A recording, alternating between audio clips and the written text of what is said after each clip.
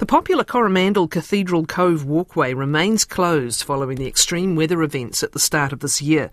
The Department of Conservation says the risk of ongoing landslips and rockfalls is too high to allow visitors. But with summer around the corner and no sign of a reopening timeframe, locals are worried about the impact on businesses and the community. Beynen from the Mercury Bay Business Association says DOC is overstating the risks and locals and visitors are missing out. We'll hear from DOC in a moment, but first, Ray, good morning to you. Good morning, and thank you for the opportunity to speak with you. Obviously a big drawcard in the region. How big an impact is the closure of the Cathedral Cove walkway? Well, it is a huge drawcard. It's an iconic and one of the most popular tourist destinations in New Zealand. Upwards of 300,000 people a year pre-COVID were visiting the Cove. The economic impact on the whole of the peninsula has been massive. We would estimate in the tens of millions of dollars. Credit card receipts tell us that we are the worst performing, down some 20%, even worse than Te Rāwhiti and Hawke's Bay, which were far harder hit by the cyclone and its after effects. What is access like to even get there, by the way, given road conditions throughout Coromandel after the cyclone? Is that in itself an issue? Yes, the State Highway 25A between Kopu and Hikawai is still being reconstructed. Waikakotahi are doing a fantastic job, great comms, and they're pressing hard to get it finished just after Christmas. The latest weather situation, El Nino, we're in for a long dry spell. That helps the recovery enormously. So we're not getting some of the Auckland and Hamiltonian day trippers that we normally would. But the bigger issue is the overseas tourists. And when they see that the Cove is closed, they are planning trips that do not include the Coromandel Peninsula. That is a major problem for us. So what are your concerns about DOC's approach to this, given it has health and safety obligations, and I know where they sit and how their reach will be a significant part possibly of our discussion. But what are your concerns about how DOC is approaching this particular issue? Well, there are a number of concerns. The first is the total lack of consultation with local communities. We have waited months and months for updates. We are finally, in the last month, getting an electronic newsletter which basically says nothing. Apart from the Tonkin-Taylor report, which is a geotech survey, and shutting off and putting great big ugly steel mesh barriers and signs up, nothing has been done to address this. Now, the trek itself is, in my estimation, about 95% unscathed. The other 5% has been damaged with 2 landslips, which one can be detoured and the steps at the bottom of the track can be repaired fairly easily. Now, that is a short-term solution, but that can be put in place in a relatively short period of time and at a relatively low cost. Now, DOC have also ignored the fact that local communities have done the bulk of pest control, weed control, rubbish removal. We provide all the rescue services through our St. John's ambulance and our fire service, all volunteers. But they won't speak to us and they won't seek our advice. And we know from our own personal and local experience that the track is repairable and it should be functioning at quite a high level to enable the economy to recover, not just in my local area, but for the whole of the peninsula. So that Tonkin-Taylor engineering report that you've seen, do you believe within it there is a temporary fix, or does it rule out a temporary fix? No, I think it's a good report. Tonkin-Taylor are clear that there are some quick and relatively cheap fixes in the short term. They also talk about managing and mitigating risk. Now, we all know that landslips and landslides are caused by heavy rain and water. They give DOC the option of closing the track after a heavy rain event, but they also say that, by their estimation, their risk calculations are medium to high. Their tolerance for risk is suggested as medium to high.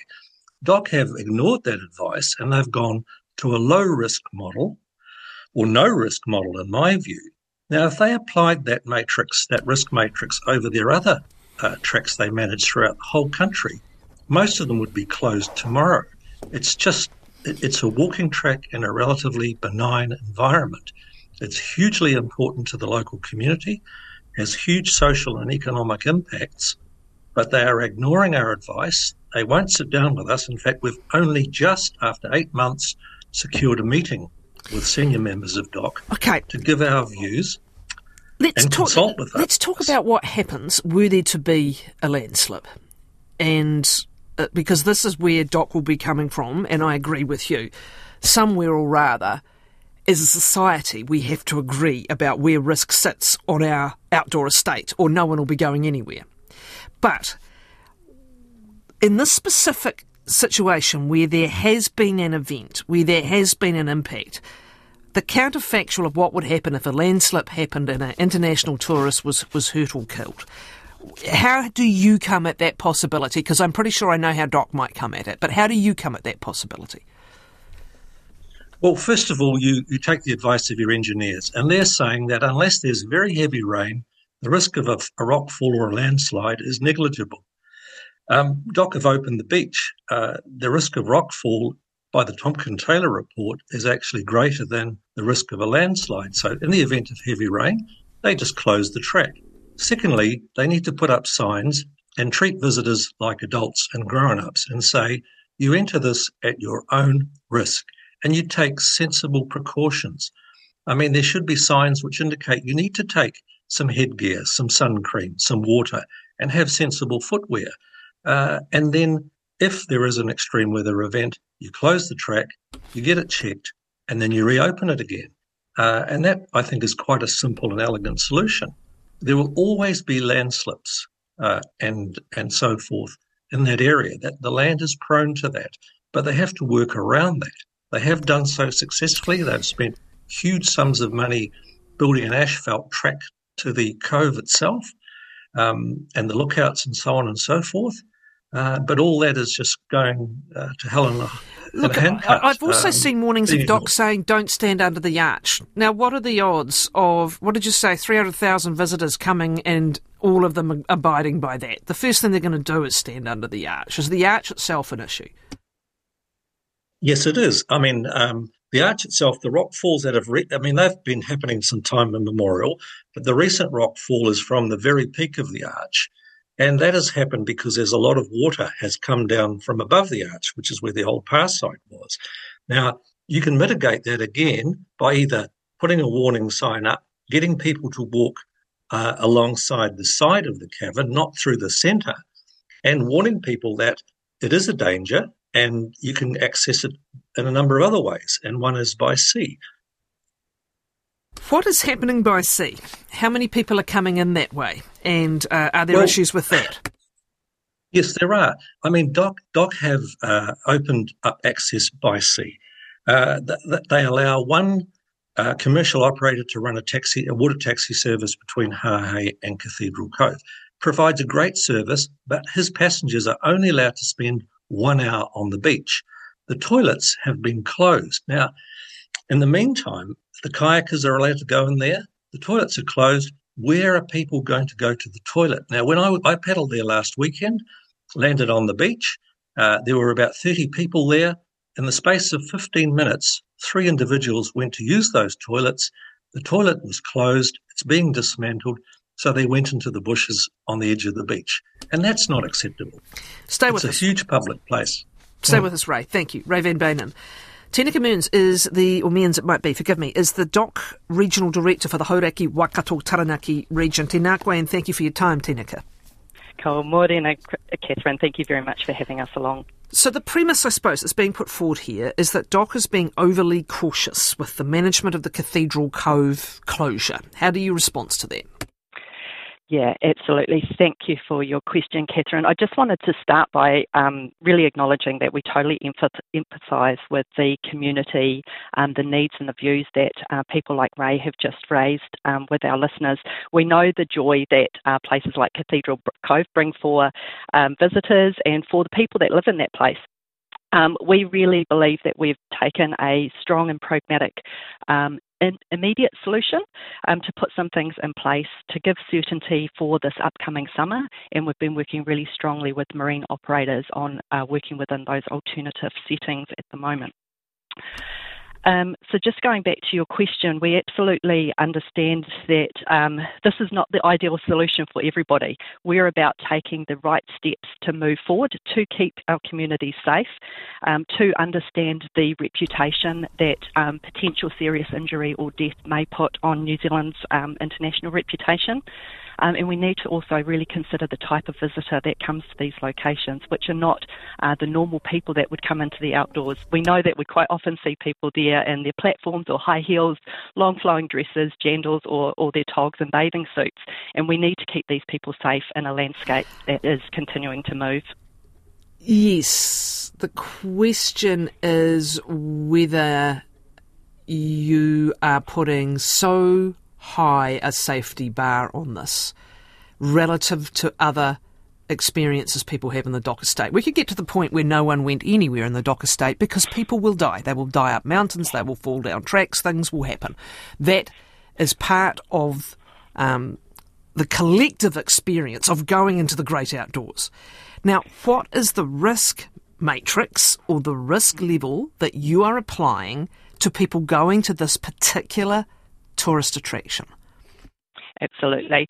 So the risk matrix that we use is based on the information that we've had from Tompkin and Taylor on their engineer's report, and then we also take that peer reviewer inside the department along with our understanding of what the visitor type or the predominant type of person is that goes to that site. And we know that people that visit Cathedral Cove do so with very little outdoor experience. So with that in mind, it means that we provide a higher level of safety than we would such as the backcountry. What level of safety? I mean, do you need to be able to walk there in your heels, for goodness sake? I mean, where are you drawing the line there? What is the risk to someone who is not an experienced outdoors person? What is it about the access now that is that dangerous? Perfect. So the access, if we look across the site, we've got a 3.8 kilometres of track, and along that track there is 180 historical and recent landslides that have happened. So it's that level of knowing that the landslide has slipped, or the land has slipped in the past, that it is continuing to slip. This week, or actually our norm for how we normally operate in that place, we know that every 1 to 2 years there can be a rockfall inside the arch. What we've experienced in the last 3 months is a rockfall that's been reasonably significant every month for the last 3 months. So this is rockfall, anything the size of a kayak to the size of multiple rugby balls. So what's confusing me, Tinaka, is how that is any different from someone with a sturdy pair of, outdoor walking shoes who doesn't mind scrambling over a track and a tourist. How is the risk different?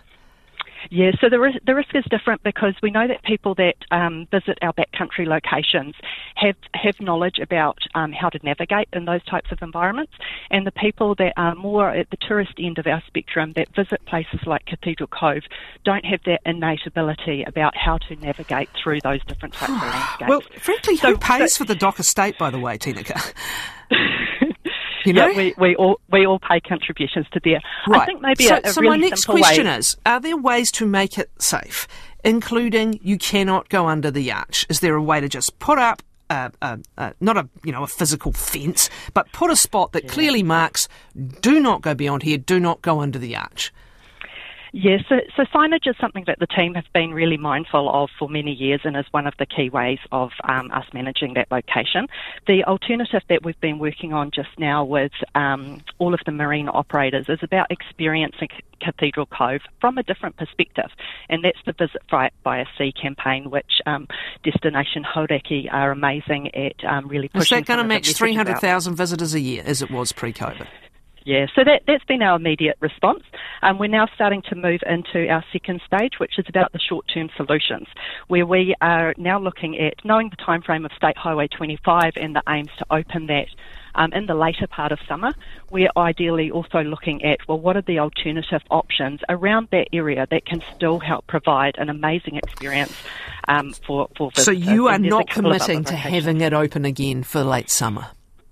No, we've said all along that we're not going to be open for the summer.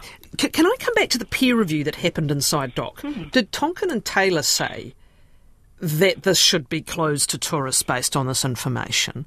Or did Tonkin and Taylor have a higher risk threshold in its analysis than your peer reviewer did? No, they've had the same level of caution with this. Who brought up the issue of the international tourist not being so savvy? Oh, so that's our ongoing work that we have inside the department, right, where we just know the type of visitors that go to our different locations. Does Tonkin and Taylor suggest some short-term mediation that could allow it to be open? We've heard from Ray that in his view it does. Not in the short term. They have indicated that there is potential to look at a different reroute of the track, and they've put some cautions or some awareness for us in there around that should be considered, that it would be highly complex engineering solutions, there would be high costs, and there's no indication that it would be sustainable. And what we do know that this location does suffer from lots of storms and lots of weather events.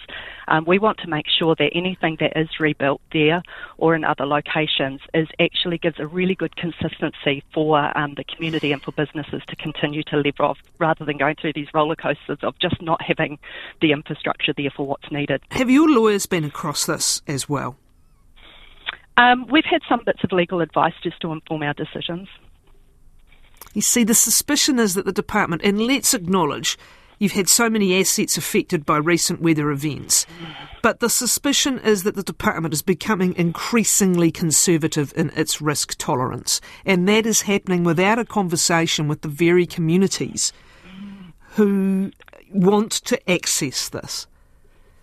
Yeah, so I think the thing that just keeps coming back into my heart when I really think about this is we know we have those rock falls. Any of those examples that we've had in the last 3 months, if we had had a family of people having their picnic under the arch, which is something we know they do, at the time that those rocks fell, and they have fallen at times that we know is a peak time for visitation, there would have been significant injury or death. And that's really when it comes to it. Well, that is where a bit of personal responsibility, where the sign says rockfall risk, do not go under the arch. That's where a bit of personal responsibility has to be part of the equation, Tinaka. Absolutely. I could not agree with you more.